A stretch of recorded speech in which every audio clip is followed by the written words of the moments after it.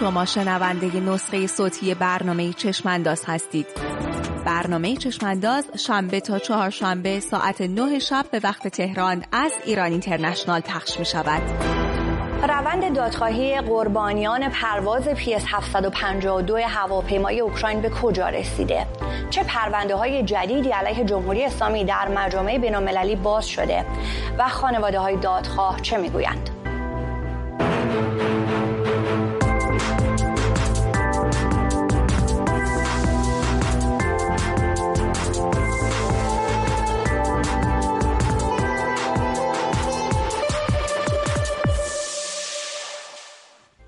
به چشمانداز خوش آمدید. من سمیرا قرایی هستم. 4 سال از شلیک موشک‌های سپاه پاسداران به پرواز PS 752 هواپیمایی اوکراین می‌گذرد. شلیکی که جان تمامی 176 مسافر این هواپیما را در بامداد چهارشنبه 18 دی ماه سال 98 گرفت و خانواده‌های آنان را برای همیشه داغدار کرد. اغلب بازماندگان در داخل و خارج از ایران در تمامی این مدت برای دادخواهی تلاش کرده و می‌کنند. در داخل ایران دادگاهی نظامی در تهران فرمانده سامانه شلیک به این هواپیما را به 13 سال حبس و پرداخت دیه محکوم کرده.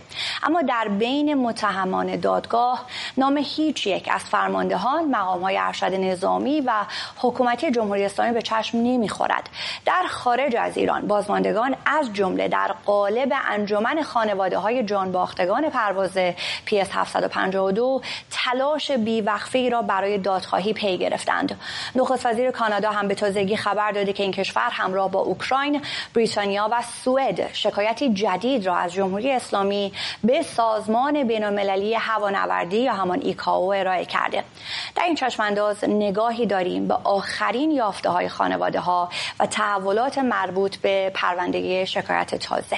3 مهمان من رو همراهی خواهند کرد. حامد اسماعیلیون عضو هیات مدیره انجمن خانواده جانباختگان پرواز 752، نواز ابراهیم دبیر انجمن و کوروش دوستشناس سخنگوی همین انجمن. آقای دوستشناس بعدتر در ادامه چشمانداز امشب با ما همراه خواهد شد. سلام می‌کنم به هر دوی شما عزیزان. خوش آمدید به برنامه امروز چشمانداز. آقای اسماعیلیون، این شکایت تازه‌ای که انجام شده، خبرش روز گذشته منتشر شد، چه شکایتی است؟ پیشتر ایکائو چه کارهایی کرده بود در رابطه با این پرونده؟ مشخصاً اون جنبه عمدی بودن یا غیر عمدی بودن رو منظورم هست که اگه برای ما توضیح بدید رویکرد ایکائو چه بود و انتظار دارید که این پرونده تازه چه سرنوشتی پیدا بکنه؟ سلام عرض می‌کنم خدمت شما خانم ابراهیم و بینندگان شما. ببینید، بعد از اینکه این فاجعه اتفاق میفته انتظار این بوده که سازمانی مثل ایکائو که جزو سازمان‌های زیر مجموعه سازمان ملل هست واکنش شدیدی نشون بده، این جنایت رو محکوم بکنه، جلسات اضطراری برگزار بکنه و خواستار یافتن حقیقت بشه. متاسفانه این اتفاق در ماه‌ها و هفته‌های اول و حتی در این 4 سال هم رخ نداده و جمهوری اسلامی از این سکوت استفاده کرده و در این مدت گفته که سازمان ایکائو گزارش اونها رو پذیرفته و روایت اونها رو مبنی بر خطای انسانی پذیرفته. 2 کنوانسیون مهم در این زمینه وجود داره، یکی کنوانسیون مونتریال و یکی کنوانسیون شیکاگو. اگر که بیاد بیارین تقریبا 6 ماه پیش در 3 جولای بر اساس کنوانسیون مونتریال که بحث عمدی بودن شلیک به پرواز مطرح میشه، پرونده در دیوان بین‌المللی دادگستری گشوده شد و ما خواستار این بودیم که در ایکائو هم در واقع پرونده علیه جمهوری اسلامی باز بشه. خب روند طولانی بوده برای اینکه 4 دولت باید با هم همراه هم رأی می شدند و نهایتاً دیروز این خبر رو آقای نخست وزیر و خانم ملانی جولی در واقع وزیر امور خارجه به خانواده ها دادن. این در قالب کنوانسیون شیکاگو داره این شکایت مطرح میشه. آقای اسماعیلیون، پس این روایتی که جمهوری اسلامی از ایکائو میکنه که گفتند غیر عمدی بوده، روایت کذبی هست که جمهوری اسلامی در سوء استفاده از سکوت ایکائو از خودش درآورده؟ بله، ما اینو باور داریم و البته باید منتظر بشیم ببینیم که شورای ایکائو که متشکل از 36 کشور هست در این زمینه چه نظری میده. خب بعدش چه اتفاقی میفته آقای اسماعیلیون؟ یعنی الان از ایکائو ممکنه جای دیگری بره یا در همون ایکائو قرار حل و فصل بشه؟ ببینید شما میتونید به پرونده MH17 یا پرواز شماره 17 مالزیایی رجوع بکنید. 1.5 سال پیش استرالیا و هلند شکایتی مشابه را علیه روسیه مطرح کردن. 1 سال بعد در شورای ایکائو رأیگیری شد، چون روسیه گفتش که در سازمان ایکائو صلاحیت رسیدگی نداره و خوشبختانه شورای ایکائو رأی داد به نفع استرالیا و هلند و اونها الان امکان رو دارن که از این جانب پرونده رو به دیوان بین‌المللی دادگستری ارجاع بدن. به نظر میاد جمهوری اسلامی هم اعتراض بکنه به صلاحیت سازمان ایکائو و اگر این کار رو بکنن پرونده از جانب دیگری هم به لاهه ارجاع خواهد شد. بسیار خب خانم ابراهیم، ارجاع به دیوان دادگستری لاهه پرونده دیگری هم مفتوح هست که مستقیم از سوی حالا خانواده ها باز شده علیه جمهوری اسلامی، علیه سپاه و متهم میکنن به جنایت عمدی علیه بشریت. الان 2 پرونده پس در جریان هست اگر که اشتباه نکنم. اگر اشتباه میکنم منو تصحیح کنید. چه انتظاری دارید که سرانجام در دیوان دادگستری لاهه چه چیزی رخ بده؟ انتظار شما چه هست؟ من هم سلام عرض میکنم خدمت شما جناب آقای دکتر اسماعیلیون و بینندگان محترمتون.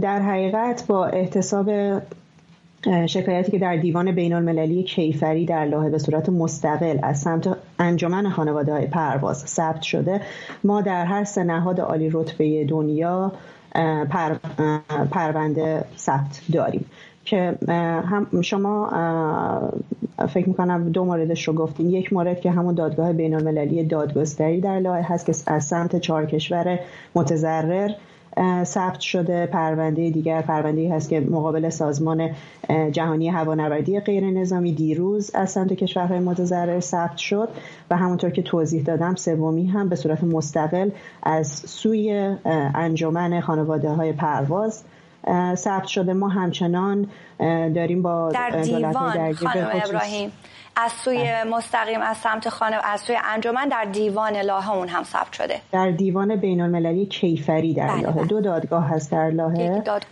اونی که مستقل هست در دادگاه بین‌المللی کیفری در لاهه ثبت شده و ما هنوز داریم پافشاری میکنیم که کشورهای متضرر به خصوص کانادا از این پرونده حمایت بکنن و به قدرت این پرونده و روند پیگیریش بسیار کمک خواهد کرد اگه بتونیم باشون توافق کنیم. خانم ابراهیم، فکر میکنید که حالا این پرونده هایی که مفتوح شده، ما از جانب جمهوری اسلامی در این 4 سال در رابطه با پرونده ها مشخصا اونی که 4 کشور بردن به لاهه یک مقدار، حالا شاید اسمش رو بشه گذاشت قلدری، شنیدیم. یعنی میگن که اصلا این کشورها که متولی نیستن، اینها آنهایی که در پرواز بودن تبعه ایران هستن، متولیش جمهوری اسلامی هست.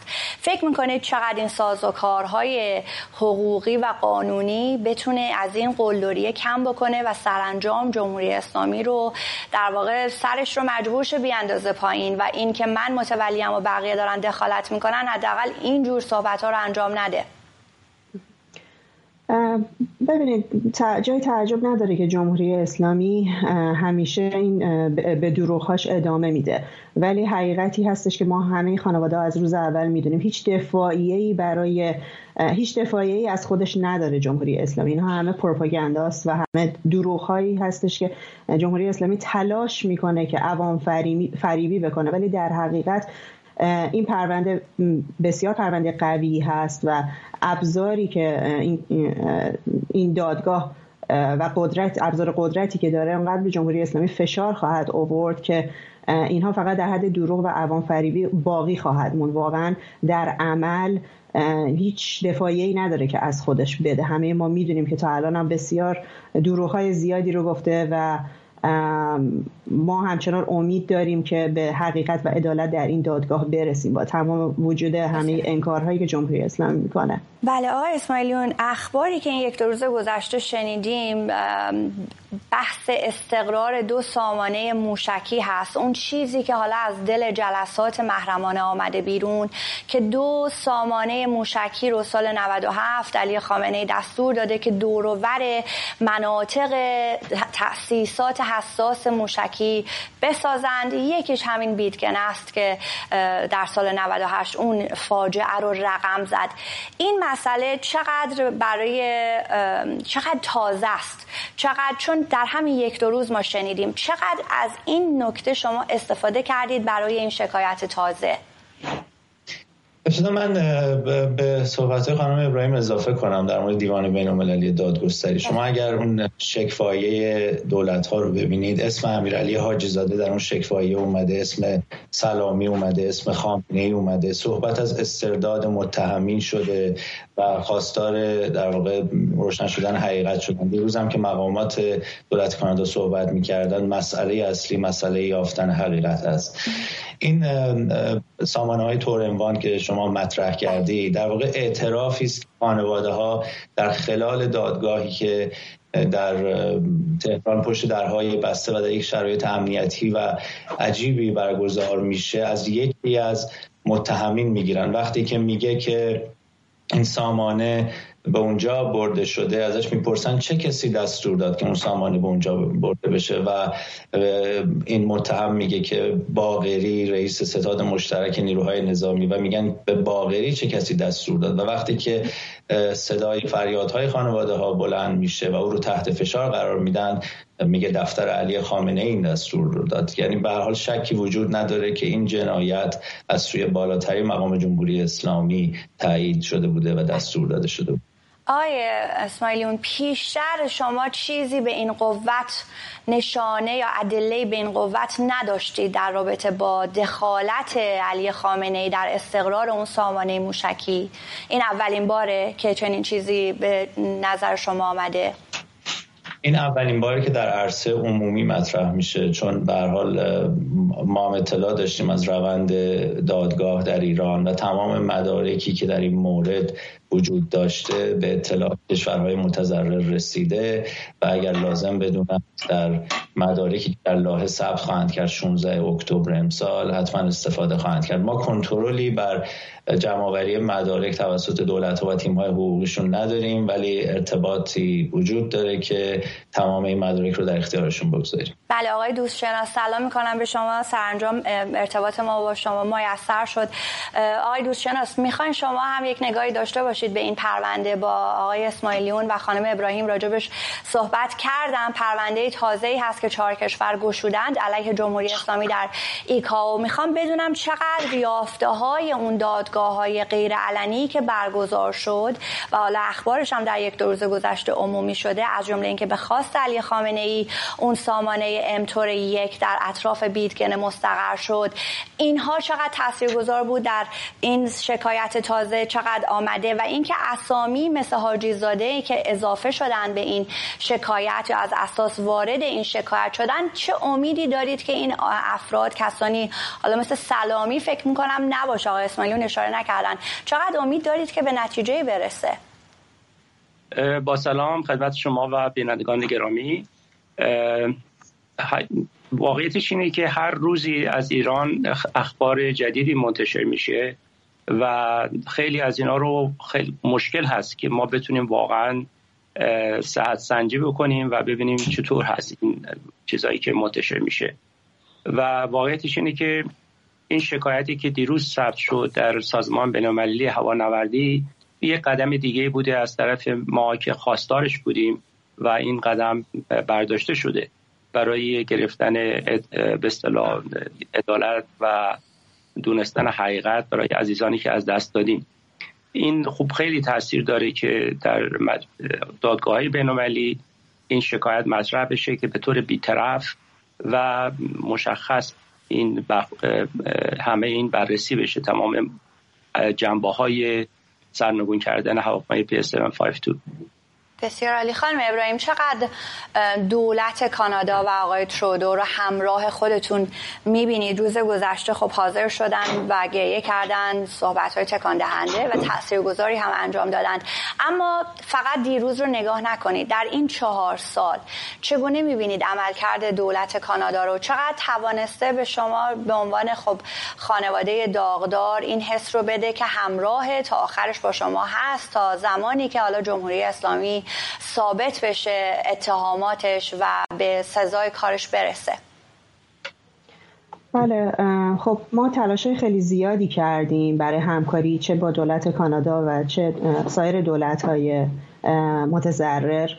میتونم بهتون بگم که این یک در حقیقت رابطه‌ای بود که رشد کرد بین ما و این دولت‌ها. یعنی از ابتدا اینطور نبود. ما خیلی پافشاری کردیم. یعنی اگر به خاطر همکاری و پافشاری خانواده ها نبود، شاید این واکنش رو از دولت‌های درگیر به خصوص کانادا حتی همین دیروز نمیدیدیم و شاید حتی حضور پیدا نمی‌کردن. یعنی واقعا بسیار پیگیری و نقش پررنگ خانواده ها در این مسیر اهمیت فوق‌العاده‌ای داشته برای اینکه این به هر حال سیاستمدارها به اهمیت این موضوع، اهمیت خواسته های خانواده ها واقعا ارزش قائل بشن.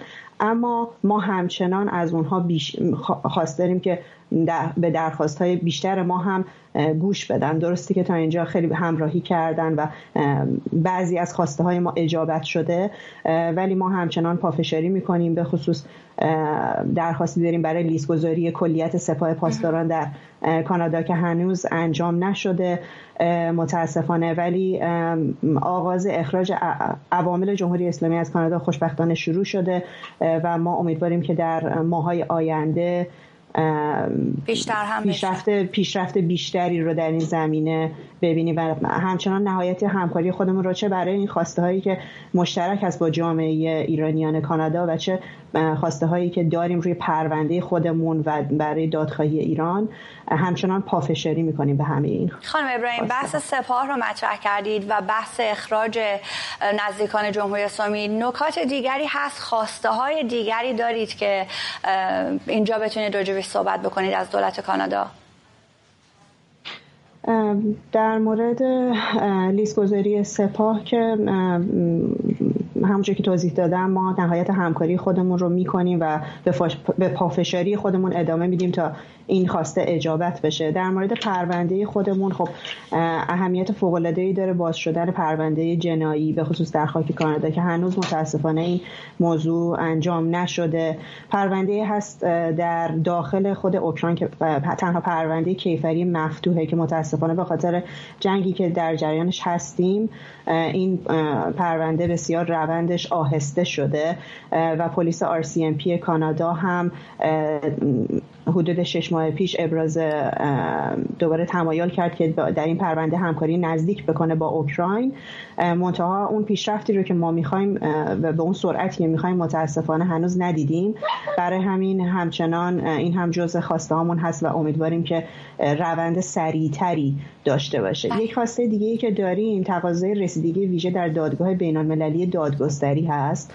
همونجور که می‌دونید در ماه اکتبر دادگاه بین‌المللی دادگستری در لاهه 1 سال به کشورهای متضرر فرصت داده تا متن شکایتنامه خودشون رو ثبت بکنن.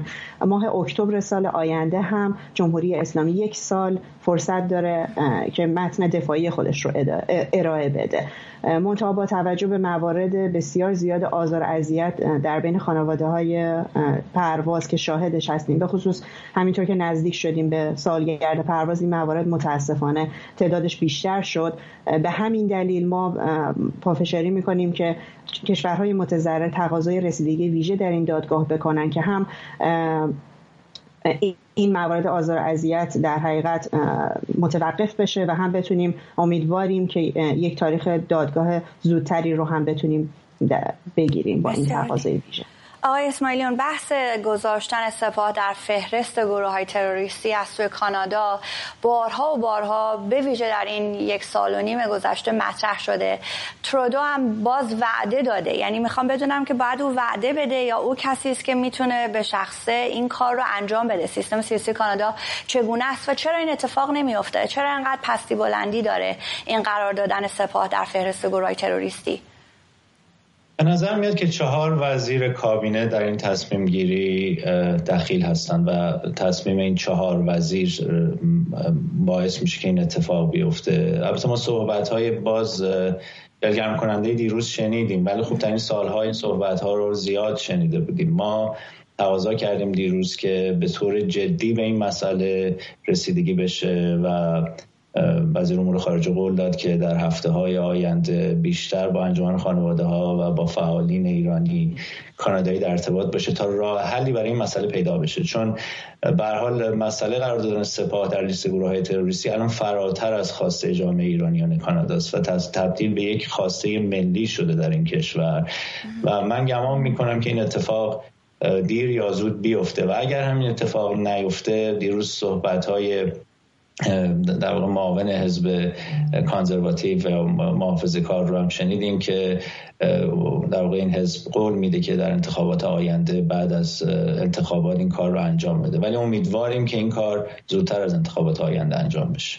اسماعیلیون چقدر تاثیر داره؟ کانادا به هر حال همیشه به عنوان یک بهشتی برای نزدیکان جمهوری اسلامی در این مدت معرفی شده.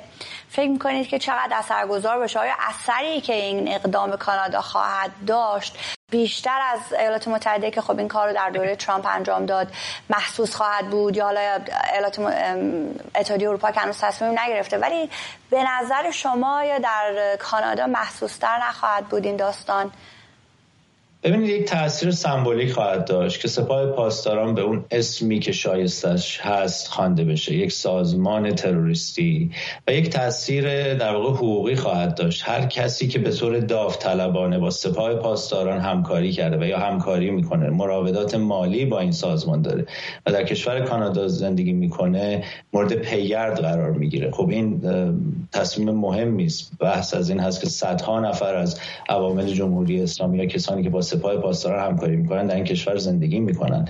این به هر حال فکر میکنم برای مردم ایران هم بسیار اهمیت داشته باشه که اون در واقع عبارت کانادا بهشت جنایتکاران جمهوری اسلامی بازنگری بشه و کانادا در واقع در جلوی صف بایسته که به مبارزه با عوامل جمهوری اسلامی میره. بله آقای دوستشناس، این که سپاه رو بگذارن در فهرست سازمان‌های تروریستی منجر به اخراج نزدیکان جمهوری اسلامی از کانادا نخواهد شد. اون رو شما چگونه پیگیری میکنید؟ درسته که تک و توک حالا میبینیم که افرادی رو دارن بیرون میکنن از کانادا، ولی به نظر نمیرسه که سیستماتیک باشه یا یک فکر منسجمی پشتش باشه. ببینید، اگر به جای ما برسیم که سپاه پاسداران جزء گروه‌های تروریستی شناخته بشه، یعنی بشه به عنوان یک نهاد تروریستی در این کشور، خب قوانین مشخص و خاصی به اصطلاح میشه استفاده کرد برای اخراج عوامل جمهوری اسلامی که ثابت بشه در با سپاه همکاری داشتن یا نقش داشتن یا در حال حاضر یا قبلا، چون احتمال زیاد هست که یه تعدادی از کسایی که با سپاه قبلا کار کردن الان به صورت خیلی عادی در مثلا کانادا دارن زندگی میکنن. خب واقعیتش اینه که قوانینی که جاری الان در کانادا وجود داره به یه شکلی هست که فرقی بین کسایی که فقط صرفا برای خدمت اجباری سربازی در اونجا بودن، در سپاه خدمت کردن یا در ارتش بودن قائل نمیشه و این متاسفانه و خیلی سخته که آدمایی که به اصطلاح صرفا 2 سال خدمت اجباری داشتن اونجا به عنوان عوامل سپاه شناخته بشن و این ما بارها و بارها ازشون خواستیم که مشخص کنن که چجوری میخوان این قانون رو اجرا کنن. بنابراین یکی از مسائلی که دولت کانادا باید انجام بده تدوین کردن این قانون به شکلی یا امن کردنش هست که چجوری باید اپلای بشه. واقعیتش اینه که خب ما دقیقا نمیدونیم چند نفر از وابستگان سپاه پاسداران تو این کشور دارن زندگی میکنن و این یه کاری هست که از عهده انجمن ایرانیان انجمن خانواده جانباختگان و انجمن‌های سایر انجمن‌های ایرانی که در کانادا هستن و موافق قرار دادن سپاه در لیست تروریستی هستن واقعا خارجه. این باید خود پلیس کانادا و ارگان‌های وابسته این کار رو انجام بدن. واقعیتش اینه که ما تا حالا هیچ وقت به این نزدیکی نبودیم برای برآورده شدن این خواسته، چون وقتی که نخست وزیر دیروز و مراسم این موضوع رو مطرح کرد و وزرای مختلف در چند روز گذشته این مسئله رو دارن در میدیا مطرح میکنن، این نشونه‌های خوبیه که خیلی جدی پیگیر این مسئله هستن. همونجور که آقای اسماعیلیون هم گفتن، خب دیشب وزیر امور خارجه به طور مشخص درخواست کردن که اینو میخوان در صدر کار خودشون قرار بدن که به عنوان لید از طرف دولت این کار انجام بدن. بسیار عالی. آقای دوستشناس، رابطه دیپلماتیک بین ایران و کانادا وجود نداره، بین جمهوری اسلامی و کانادا. فکر می‌کنید جمهوری اسلامی راهی داره که به شکل غیر مستقیم خارج از اون چارچوب‌های دیپلماتیک تأثیری بگذاره روی دولت کانادایی، زد و بندی بکنه، یک چیزهایی باشه که اون مسائل به هر حال یه تعللی رو ایجاد کرده باشه در دولت کانادا، یا چنین چیزهایی رو شما نمی‌بینید؟ من حقیقتش چیز خاصی در عرضه 4 سال گذشته که ما مرتب با دولت در تماس بودیم به خاطر پرونده سرنگونی هواپیمایی PS752 ندیدیم که بگیم مثلا واقعا اینا در یه تلاشی هستن پشت پرده میخوان یه روابط دیگه رو پیش برن و مثلا در ملأ عام صحبت دیگه میکنن. یعنی هیچ دلیلی واقعا اصلا وجود نداره برای این مسئله که اذعان کردنش. و واقعیتش اینه که الان جو عمومی کانادا نه تنها انجمن خانواده‌های پرواز به یه شکلی هست که هر دولتی بخواد رابطه‌ای فعلا با جمهوری اسلامی با این شرایط و با این ماهیت برقرار کنه واقعا حکم خودکشی است، چون جو عمومی کانادا مخالف برقراری مجدد روابط دیپلماتیک با این دولتی که در ایران مستقر هست. بسیار عالی. خانم ابراهیم، اگر بخوایم نگاه بیاندازیم بر این پرونده، این بحث تعمدی بودنه بسیار بحث مهمی هست. یعنی هرچه گذشت هم ملت ایران هم خود خانواده های دادخواه بیشتر و بیشتر ایمان و اطمینان پیدا کردند که جمهوری اسلامی به عمد PS752 رو زده. یافته های تازه خانواده ها چگونه این رو میتونه به ما نشون بده؟ آیا شما نشانه یافته دارید که بخواید با ما در میون بگذارید؟ و بعدم به حال 174 نفر هست. ما داریم از تعداد خانواده‌های زیادی صحبت میکنیم که ممکنه هر کدوم رویکردهای سیاسی متفاوتی داشته باشند. آیا در بین همه خانواده‌ها این اجماع الان وجود داره که تعمدی هواپیما رو جمهوری اسلامی ساقط کرده؟ بله، 100% این اجماع وجود داره. اصلا به همین دلیل هم هست ما اینقدر استوار هستیم برای دادخواهی، چون اصلا اطمینان قلبی داریم و شواهدی رو هم ما واقعا جمع آوری کردیم. اگر به گزارش حقیقتیاب انجمن مراجعه بکنید، اگر فرصت ندارین که همه‌شو مطالعه بکنید، لطفاً قسمت خلاصش رو مطالعه کنید. تیم حقیقتیاب انجمن حتی به فارسی هم این گزارش رو ترجمه کردن. شواهد زیادی هست، سوالات زیادی هست که در این گزارش مطرح شده و به صورت جدی در حقیقت نفی میکنه اصلا این استدلالی که این ادعایی که جمهوری اسلامی داره برای اینکه اشتباهاً هواپیما رو زدن و خطای انسانی. کاملا با دلیل و مدرک ما در این گزارش انقدر شواهد داریم که بتونیم این ادعای اینها رو نفی بکنیم. ولی خب این زحمتیه که خانواده‌های پرواز به همراه خب داوطلبین، وکلا و متخصصین هوایی و نظامی که وقت و انرژی و تخصص خودش رو در اختیار ما قرار دادن جمع آوری شده. ولی این دلیل نمیشه که هیچ تحقیقات مستقلی انجام نشه. ما همچنان خواستاریم، یعنی درسته که ما این رو شروع کردیم خودمون، ولی باید یک نهاد بی‌طرف همچنان بررسی بکنه، همچنان تحقیقات مستقل انجام بده در مورد این جنایت و ما هر آنچه در توانمون بوده انجام دادیم. ولی واقعیتش اینه که باید یک تحقیقات مستقل انجام بشه و همه این مدارک به صورت رسمی جمع آوری بشه و در دادگاهی بی‌طرف بررسی بشه. ولی از اون چه پرسیدین که اعتقاد خانواده ها کاملا مطمئنن که این هواپیما عمدی مورد هدف قرار گرفته و در جنایت علیه بشریت هست از نظر ما انجام شده. آقای اسماعیلیون، راجع به این عمدی بودن اگر یک مروری بخوایم بیاندازیم بر تمام نشانه هایی که بعد این همه مدت ما رو به این نتیجه رسوند که جمهوری اسلامی به عمد این کار رو کرده، اگر که یک مروری بکنید بر این دلایلی که شما بر اساس اونها چنین اعتقادی دارید، ممنون میشم. یک در درجه اول رد تمام دلایلی است که جمهوری اسلامی مبنی بر خطای انسانی آورده.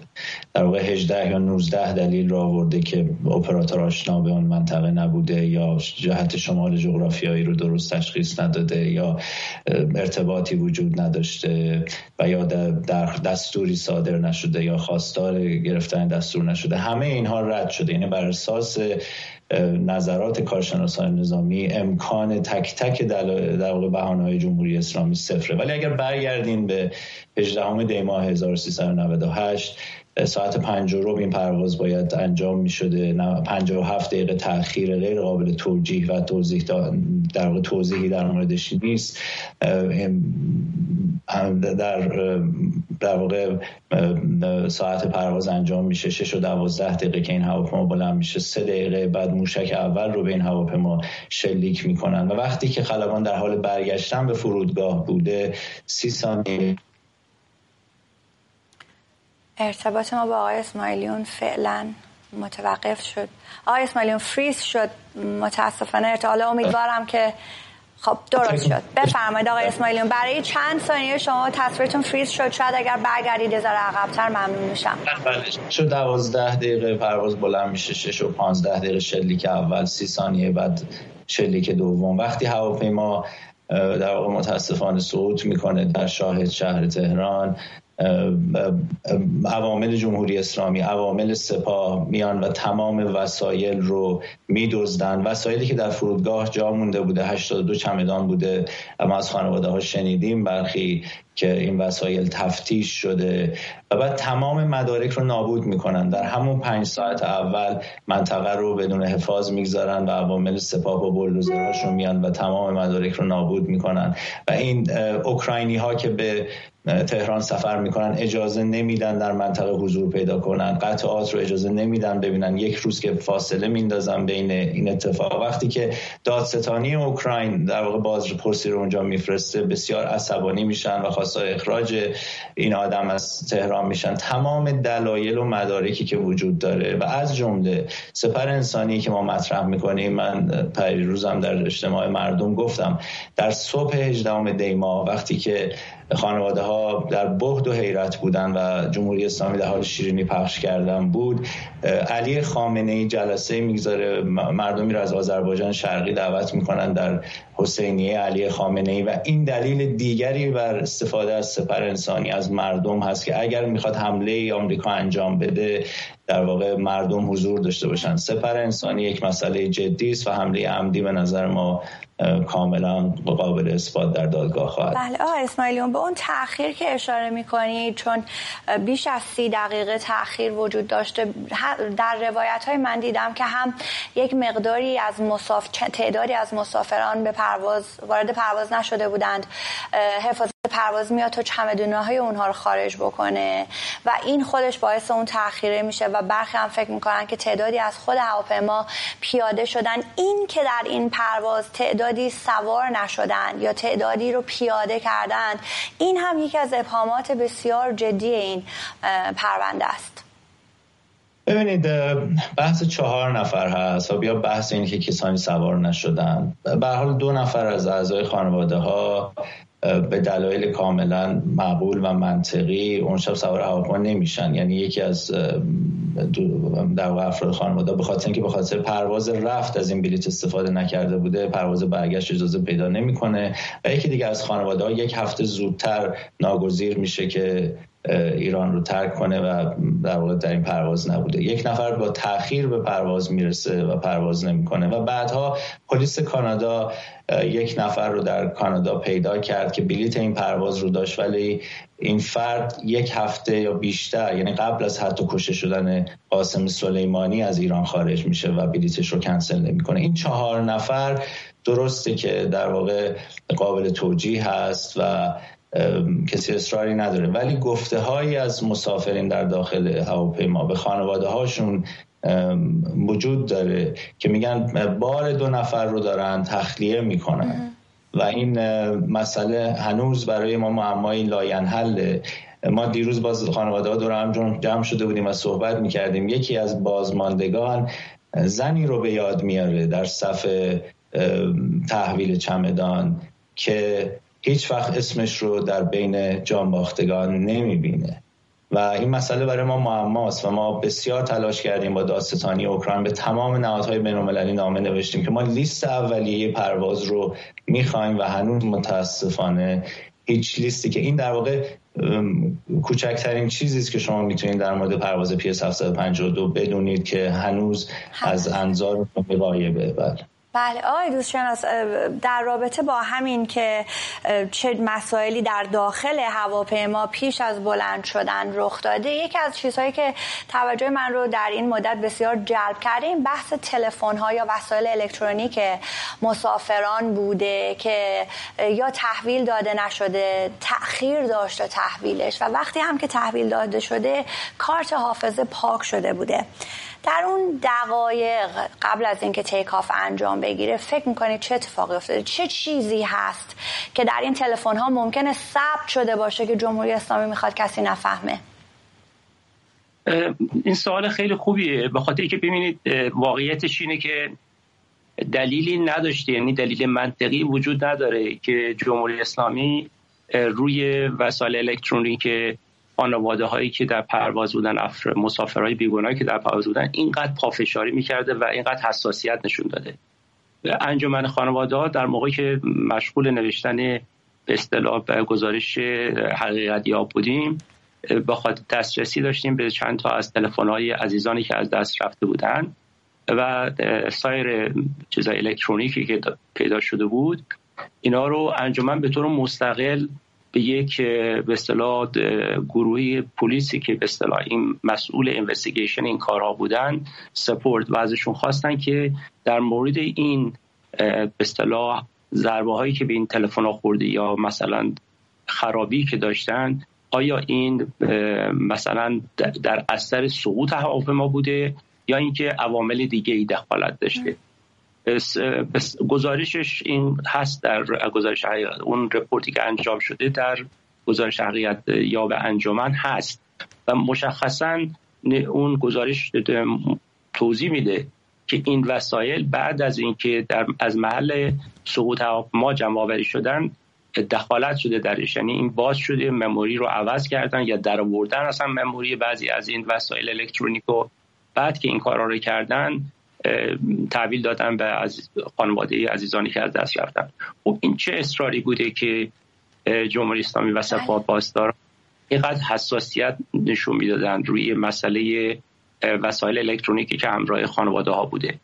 و واقعیتش اینه که از دلایلی که ما پافشاری میکنیم تو انجمن میگیم ما دنبال گرفتن حقیقت و عدالت هستیم، همین جنبه‌های هست که از حقیقت ما واقعا نمیدونیم چه اتفاقی افتاده قبل از پرواز، بعد که به اصطلاح تو هواپیما رو اینا شلیک موشکی سرنگون میکنن و بعد که هواپیما سرنگون میشه، همونجوری که آقای اسماعیلیون میگفتن در عرض 5 ساعت تمام محل حادثه رو اینا با بولدوزر گذاشتن، همه چی رو جمع کردن، تمام وسایلی که مونده بود جمع کردن و به غارت بردن. این تمام این کارهایی که جمهوری اسلامی اون نهادهایی که مسئول هستن در جمهوری اسلامی مسئول از این کارها رو باید انجام میدن طبق قوانین بین‌المللی، همه این وظایف خودشون رو زیر پا گذاشتن. خب اینا همش از نظر هیومن رایت جرم هست، یعنی طبق همون شکایتی که ما خوشبختانه از طریق دولت ثبت شد در به اصطلاح ایکائو، همون سازمان بین‌المللی هواپیمایی، اونجا به طور مشخص جمهوری اسلامی موظف بوده که طبق همین قوانینی که عضو سازمان ایکائو هست رفتار میکرده. تمام اون قوانین رو زیر پا گذاشتن. خب این باید یه جایی بررسی بشه، یعنی ما هیچ وقت تا حالا این بررسی نشده و خواستار بررسی تک تک این مسائل هست. آقای دوستشناس، شاه علی شمخانی و شورای عالی امنیت ملی ایران رو مقصر میدونید در این داستان؟ هیچ چیزی در ایران بدون رهبر جمهوری اسلامی که علی خامنه هست و زیر دستای مستقیمش که به صورت مشاور هستن مثل شمخانی و حاجی زاده و غیره انجام نمیشه. یعنی هیچ تصمیمی در رده‌های پایین گرفته نمیشه.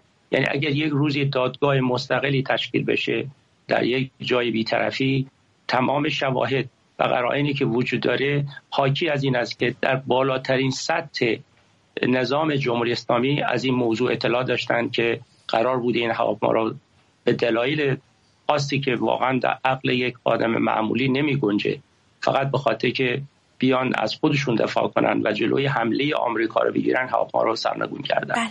خانم ابراهیم، این که در بالا دستی ها به حال این مسئله رو میدونستن، تصمیم بوده گرفته شده، ولی به نظر میرسه پایین دستی ها خیلی نمیدونستن. جوی ایجاد شده که مثلا همین آقای منصوری که در اون سامانه تور 1 نشسته بوده و شلیک رو انجام داده رو تحت تاثیر قرار دادن. یک روایتی هست از این محمد فلاح، معاون عملیات هوافضایی سپاه پاسداران، که در اون اتاق کوچک اون سامانه داشته مدام به شکل نمایشی با تلفن صحبت میکرده. از این میگفته که سامانه های دفاعی تهران از کار افتاده، چندین و چند کروز در آسمان تهران در حال پروازه و به عبارتی در جنگ قرار گرفتند و این فضایی که او میداده این آقای منصوری رو تحت تاثیر قرار داده. این یکی از روایت هاست.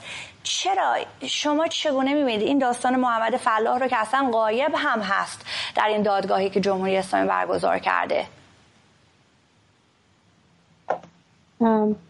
من حالا شروع میکنم توضیح میدم، ولی فکر میکنم آقای اسماعیلیون بهتر بتونن جواب این سوال رو بدن. واقعیتش اینه که متهمینی که اینها به دادگاه آوردن، اون دادگاه نمایشی که آوردن، اصلا نه هویتشون معلومه، یعنی از این یک سری اسامیه که ما حتی نمیدونیم اینا وجود خارجی دارن یا نه.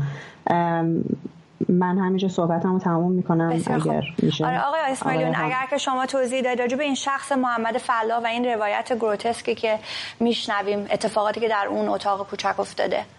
ببینید این دو سه روز در واقع خبرهایی که منتشر شده یا اطلاعاتی که داده شده رو ما باید بررسی کنیم در روزهای آینده. به نظر ما میاد که مقامات بالا دستی جمهوری اسلامی به هر حال در این جنایت نقش داشتن. اینکه اپراتور این سامانه به اشتباه انداخته شده باشه یا خودش با اطلاع کافی این کار رو کرده، ببینید در دادگاه تهران مطرح میشه که اپراتور میگه که من بدنه و دماغه در بال هواپیما رو دارم میبینم. خیلی با این روایت نمیخونه، یعنی اپراتور با اطلاع کافی از اینکه به چه چیزی داره شلیک میکنه این هواپیما رو مورد اصابت موشک قرار میده و من بعید میدونم. به هر حال باید ما این رو بررسی بکنیم. به هر حال اسامی مطرح میشه مثل فلاح، داوود جعفری و کسان دیگه، غلامرضا زاده من در گزارشی میدیدم دیروز، و افراد بسیار بیشتری در دادگاه خب هیچ کدوم حضور پیدا نمیکنن. داوود جعفری بعدها در سوریه کشته میشه و خب اصلا این آدم دیگه وجود خارجی نداره که در موردش تحقیق بشه. هنوز به شاهدانی نیازه که بتونن در یک فضای امن بیان و این حرفا رو بزنن. در واقع در خارج از کشور احتمالاً ممکنه روایتی که از داخل ایران میاد بدون یک بررسی جامع از سوی کارشناسان به نظر من قابل استناد نیست تا وقتی که مدارکی برای اثباتش وجود داشته باشه. بله آقای اسماعیلیون، 1 دقیقه کمتر داریم. آیا انجمن دادخواهی و آنچه که شما دارید انجام میدید خانواده، آیا این قوی ترین نهله دادخواهی در ایران میتونه نام بگیره یا نه؟ به هر حال تجربه منحصر به فرد. من از خانواده های ایران میخوام تشکر کنم که با شجاعت رفتن و دیروز مراسم رو برگزار کردن. از 10 داوطلبی که به انجمن خانواده در 4 سال گذشته کمک کردن، از کسانی که کارگردانی برنامه‌های ما رو انجام میدن تا هنرمندانی که بدون چشم داشت میان در مراسم ما شرکت میکنن و برنامه رو اجرا میکنن، و یا صدها داوطلبی که با ما همراه هستن و خود خانواده ها. به هر حال انجمن خانواده یک نهاد مدنی تثبیت شده است و تا آخرین نفس برای رسیدن به عدالت خواهد جنگید. خیلی متشکرم از هر 3 نفر شما، حامد اسماعیلیون، نواز ابراهیم و کوروش دوستشناس که در این برنامه شرکت کردید. و ممنونم از شما بینندگان تلویزیون ایران اینترنشنال که پای این بحث نشستید. تا چهارشنبه شب.